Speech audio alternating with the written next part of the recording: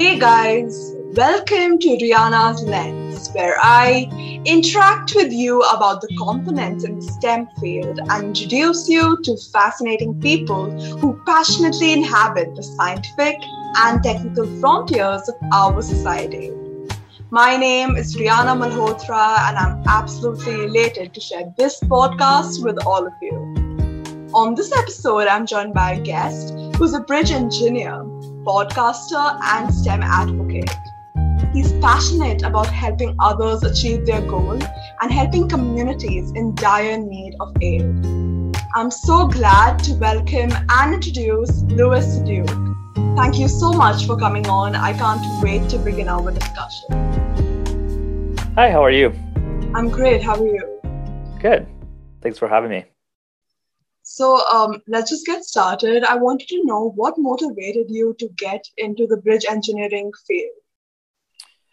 I don't think there was anything really that really motivated to become a bridge engineer specifically. I've always just liked construction. My dad is an architect, so I was around construction sites a lot. And I actually started my career in residential construction, just kind of as an engineer, designing the structure for the house. But I think the biggest just motivation was just my dad showing me around in the construction sites. I always liked just math and physics, and it just felt like civil engineering was a right fit for kind of my interests and the things that I wanted to do. Yeah, that's awesome. So you basically pursued your dream that you had since you were basically younger by going through a construction sites. And of course, you had your strengths in the subjects like maths and physics. So that's just great. And Right. Secondly, what did your education journey look like then, since you always knew you had an interest in these fields? Yeah, so I'm originally from Colombia. I moved to the US to go to school here at South Dakota State. I got my bachelor's in civil engineering, my master's in civil engineering with a structural engineering emphasis. Obviously, as an international student, there was a lot of different challenges with visas and everything.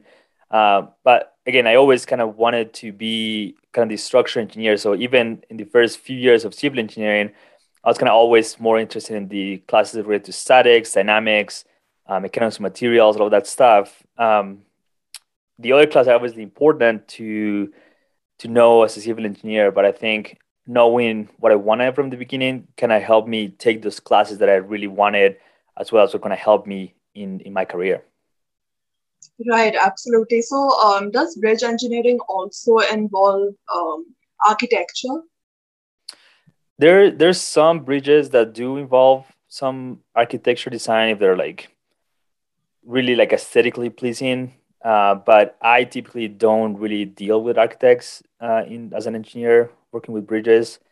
But I know there's some bridges that do require some like architectural aesthetics. But it's more so for how it look like how the bridge looks and how it performs, basically. Oh, okay. So then what's your role as a bridge engineer? So I actually work on like bridge dismantling. So not like construction new bridges, but um, we basically design the demolition of bridges. So whenever a bridge has completed its life cycle, or there is a need for repairs or something like that, that's where we come in and then we design everything kind of around that.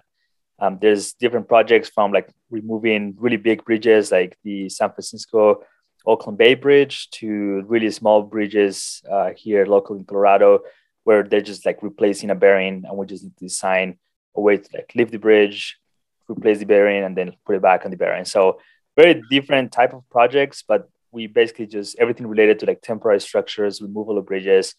That's kind of what we focus on.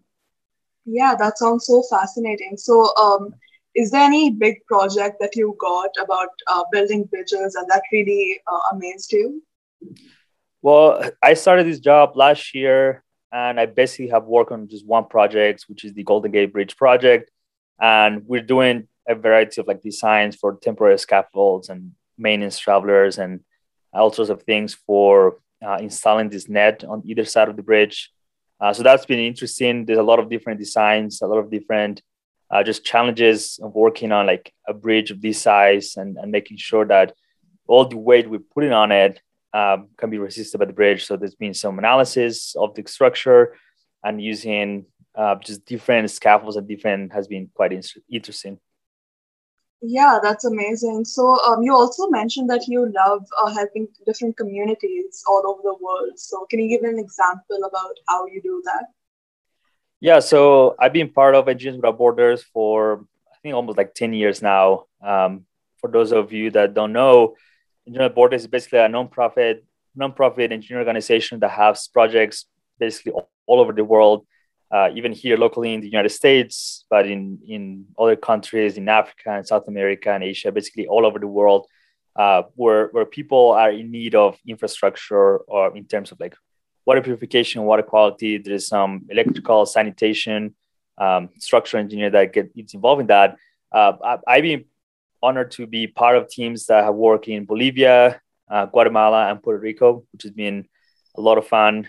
And it just presents different challenges. It's always fun to travel to those communities and see what the work that we do as engineers, obviously here in volunteering, it's really impacting hundreds of thousands of lives every single day, bringing them a very quality of life and just being a pleasure just to be part of that organization. Yeah, that's great. And also, so now you must be having many projects that you're working on as a bridge engineer. So currently, what are you working on? Is it all over the communities or just focused on where you live? So for work, it's just been that Golden Gate Bridge project that I talked about. There's been some smaller projects here and there. For volunteering, it's been mainly just Guatemala right now. We're focusing on a specific area in Guatemala. We have currently like 3-4 projects that we're designing. It's just basically like water distribution and water purification for these communities. They usually have pretty good sources of water, like water spring or something like that. And then we just kind of take that water, distribute it to the community, and then clean it with like chlorination or sand filters or something. So it's mainly those two bigger project kind of that area in Guatemala, and for work, it's just been that Golden Gate for the most part. Yeah. Yeah, right, totally. And so there must be also a lot of challenges that come with this. So, can you explain some of the challenges that you face in your day-to-day life? Yes, I mean for work, I just like dealing with clients. I think it's one of the biggest challenges with contractors. Um, Obviously, with engineering, there's always an iteration process that you need to go through. There's been challenges that just come from just thinking through the problem a little closer and realizing that there's a better way to do it. And then you have to go back and redesign everything. Challenges with like the geometry of the bridge is something that we face a lot just because we can't really move some of these pieces from the bridge and we have to work within the constraints that the project has. So just limiting our scope and limiting what we do to make sure everything is done safely. Obviously, there can be workers working on the bridge and all that. That's been quite challenging. Right, right. And now you also have a podcast that you do aside from this. So, what motivated you to start your own podcast and what is it all about? Yeah, so I started Engineering Our Future, the podcast about, I'll say, a year and a half ago. I was getting a lot of questions from students and young engineers on a forum from ASE, the American Society of Engineers, on like just basic questions like writing a resume or international students that wanted to move to the US and what that process looked like, questions about how to find a job, all of these things that are skills that are super needed when you are early on in the career as a student or as a young engineer, but I don't really thought that in school. Something that I have learned through experience, through finding jobs. I've switched jobs like 5 times in 5 years when I was in school and after I graduated. So I had to write a lot of resumes, have to do a lot of interviews. So I was able to get that experience. I've been involved in different committees in different organizations on like business development and leadership and all these things that are super important for younger engineers to understand and practice if they want to be successful in their career. So on the podcast, I just basically bring a lot of different engineers from a lot of different backgrounds, from CEOs of like big companies to nonprofit organizations to just other younger engineers just trying to share their stories on really specific challenges that they had. So it's been a lot of fun just to have those conversations. I'm sure you having a podcast, you understand the feeling of just connecting with more people. And that's been just great and just really amazing to just get to know more people in the industry and kind of network. Yeah, your podcast definitely sounds like an excellent initiative. I will definitely check it out. And you're also a STEM advocate, right? So, why do you think more people should join the STEM fields and why should there be more diversity? Right. So as a Latino, I mean, we only encompass, I think, 8% of the STEM field, and we're about like 30% of the workforce here in the United States. So obviously, a very underrepresented community in STEM fields in engineering, science, technology, and math. But as I talk to more people, it's kind of interesting to hear that there's a lot of people advocating for students in STEM, especially Latinos. That's kind of the demographic that I'm in and the people that I talk more about this about. But it's just understanding that the more people, the more diverse we have in the engineering field, the more we are helping the people that really need in the community. So, for example, I work in bridges, but like if someone were to be like a city engineer and they're designing something for the community, it would be better to have a very wide diversity of people in that position so they can meet the needs of the community that they're serving. If you only have one demographic as engineers or even leaders in any committee or anything, it's going to be really hard for them to understand the challenges and needs of the community that is very diverse and has a lot of different backgrounds. So that's kind of one of the things that I've noticed the most just from talking to people. And I've met a lot of more Hispanics in STEM, which has been a lot of fun. We just finished Hispanic Heritage Month a couple of weeks ago, and just seeing all these stories and seeing all the challenges. That's something that I've been just amazed by and incredible, grateful for meeting all these people. Yeah, totally. I think you put it perfectly. Diversity is so important in STEM. So, did you face any challenges being in the STEM field? I mean, yeah, I think there's been a few challenges just from some like interior challenges, just like mental barriers that as Hispanics, I'm sure a lot of minorities face the same. Just we put in ourselves, just thinking we're not enough for a position, thinking that we don't deserve to be in a leadership position, or if we are in those positions, we just think that we're given that opportunity just because of our background. So that's something I'm trying to share a little more. Just kind of those challenges that I face. Obviously, as a young engineer, there's still a lot of things that I need to grow on, but I've definitely just have faced that. There's many challenges of like imposter syndrome, just feeling like we're not enough. And the more I talk to people, it's funny to see that even if you, in the face of like social media, you think they're doing great and they don't have these challenges.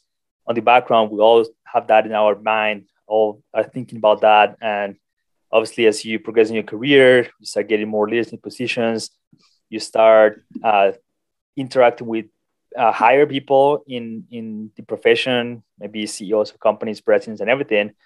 You start asking those questions, and I think that's something that as engineers, as younger professions, we need to just work on, and hopefully, the podcasts or all the resources out there are helping to show that like you're not alone doing all of these. You're not the only one feeling that you're not enough. There's a lot of people doing that, but at the same time, we also need to be proud of what we have accomplished, and we need to just show our success and really celebrate that success at the end of the day. Yeah, totally. Like, it's really unfair to experience this impartiality, even though you may have the same skill set as the other person. So, I think it's important through social media and podcasts that we eradicate this. Lastly, what advice would you like to give to someone that wants to join the same field as yours? I think the main thing is if you really want to be in the same field, like there's nothing really stopping you. Like, I mean, there is people from all different backgrounds, from first generation college graduates to uh, basically anyone in between. And the most important part is just getting into the field. Like there's going to be challenges. Obviously, there's going to be things that may not be as fun as you even think an engineer or like someone in the same field is doing. But at the end of the day, I think it's going to be a rewarding experience. One of the things I always tell people is just don't be afraid to ask questions. Even if you think it's a dumb question, there really isn't any dumb questions when you are learning, when you are progressing your career, and your supervisors, people around you, they all started from where you are right now as a student or even a young professional with a lot of questions, a lot of challenges, and they understand what it takes to get to the next level. So asking questions, seeking mentorship, even if it's just through social media, following people you can relate to, following people that you think they are somewhere that you may want to be in the future. I think that's one of the best things you can do, even if it's not like a direct mentorship relationship. You are getting interaction with some of the people that you admire, some of the people that you can look up to, and that's something that has helped me a lot on my career, just as I progress and kind of move up into a more maybe senior role in a company. And it's just interesting to see what other people are doing and how they are helping you, even if it's not like a direct mentorship relationship. Yeah, I completely agree with you. That's some really great advice. Well, that's it for today. Thank you so much, Louis, for coming on my podcast. I had a great time interacting with you and getting to know your insights and your experiences. To let all of you know, this podcast is now available on YouTube, Apple Podcasts, Spotify, Google Podcasts, Radio Public, and Breaker. Make sure you subscribe to all listening platforms and stay tuned for more. Louis, is there anything you'd like to say before we log out? I just want to say thank you, Rihanna, for this space to just share these. I'm sure your listeners are going to enjoy having some amazing conversations, and it's just great to see other people really interested in STEM, sharing their stories, sharing what they love to do. That's something I tell everyone, like even if it's a small Instagram account or a podcast or a YouTube channel, it's always great to have more people sharing the stories and just really championing for STEM in general. So thank you so much for having me, and it's been an honor to be here. Yeah, thank you so much. Well, all the best for all your future endeavors. Bye-bye. Yeah, thank you.